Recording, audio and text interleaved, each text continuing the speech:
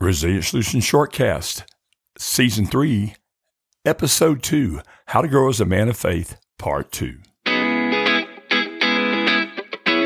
If you're a guy listening to this, hang in there. These next 10 or 15 minutes could radically change your life. And if you're a lady, you might want to pay attention to this to kind of get an idea of where the men in your life are on their developmental curve. Do you know that there are several developmental stages for men? Last week we talked about the first three. This week, we're going to talk about the lover stage, the king stage, and the sage stage. Where are you? Well, I'm an old dude, so I guess I'm kind of in that sagey part. But there's some really important mile markers you as a man need to deal with as you mature and grow. And the first of those is that of a lover. In today's session, we'll talk about these three. Plus, we'll also do a really quick review of last week's. This podcast is brought to you by JohnThurman.info. or Covert Mercy. It's my counseling and coaching ministry. For more information, you can go to johnthurman.info and check out the services I provide. Well, let's jump right in today. So glad you joined us.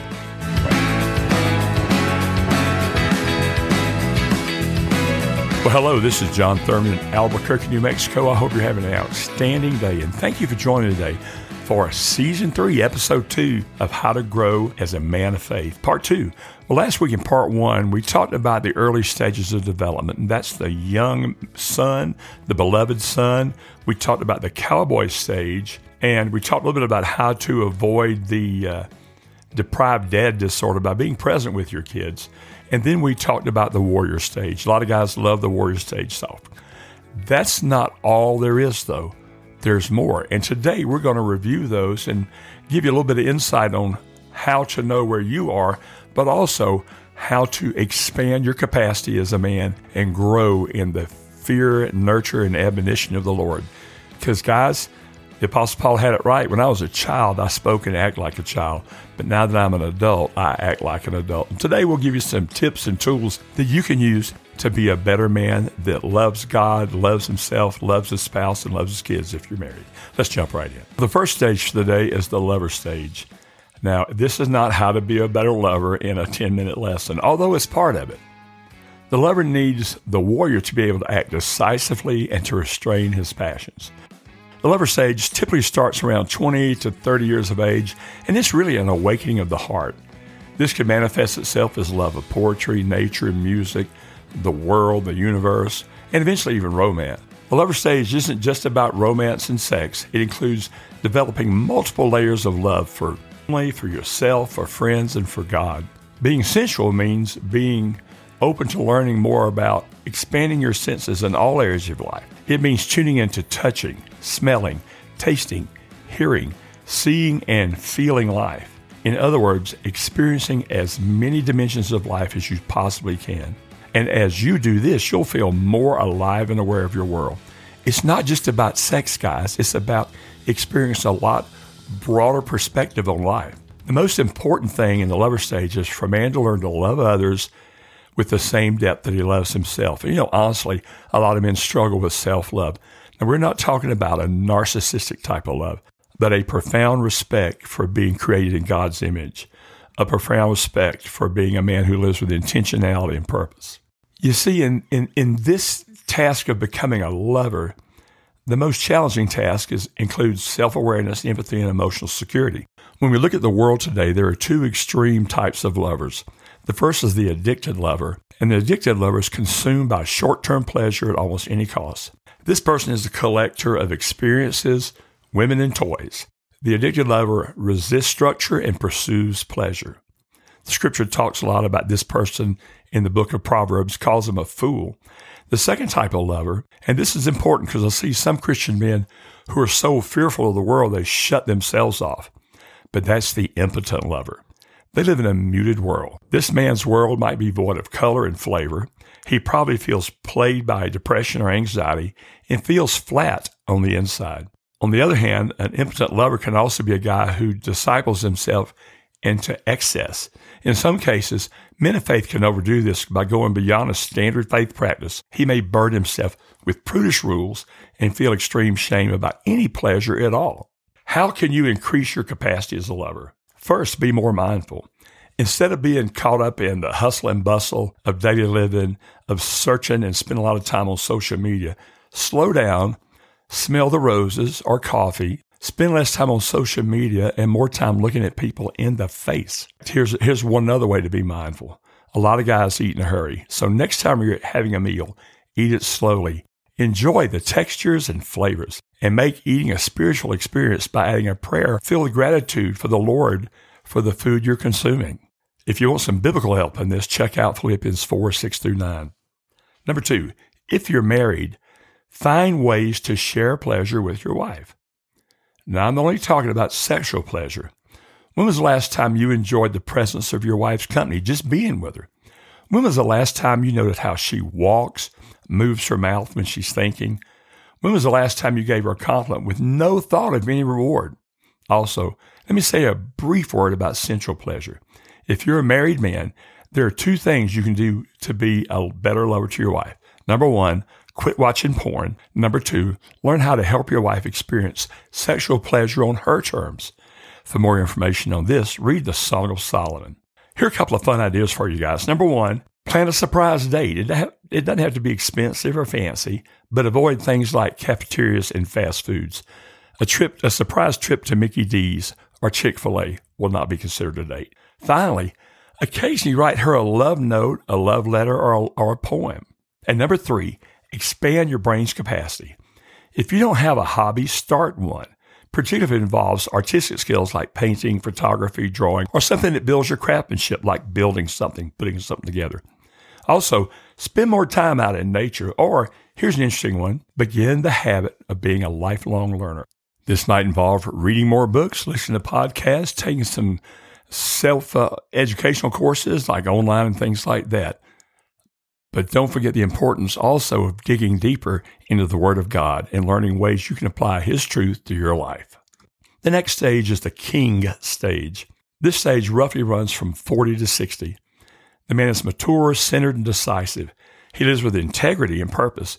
He protects his realm and serves his community. The king stage is essential for men because it's the first time in their lives that they're genuinely in control of themselves and their environment. This stage is about responsibility and power, not dominance nor aggression. A man at this stage knows both who he is and whose he is. He is secure in his beliefs and centered on biblical principles. So when hard times come, he can dig into his own resilient spirit and the knowledge of God principles and stay the course. A man at this stage is also decisive, partially because of his victories and defeats. He's seasoned by life and has gained volumes of practical insight and wisdom. Also, a man at this stage lives a life of integrity. He's a man who lives a life that's dedicated to the Lord, his family, and community. I think men struggle with integrity because of what it could cost them if they were to live a life of integrity all the time. In my years of practice, I worked with men who've done many things they've regretted and were very fearful of their wife's response. As a result, they sometimes live like double agents, feeling it easier to avoid truth than to roll it out and face the music.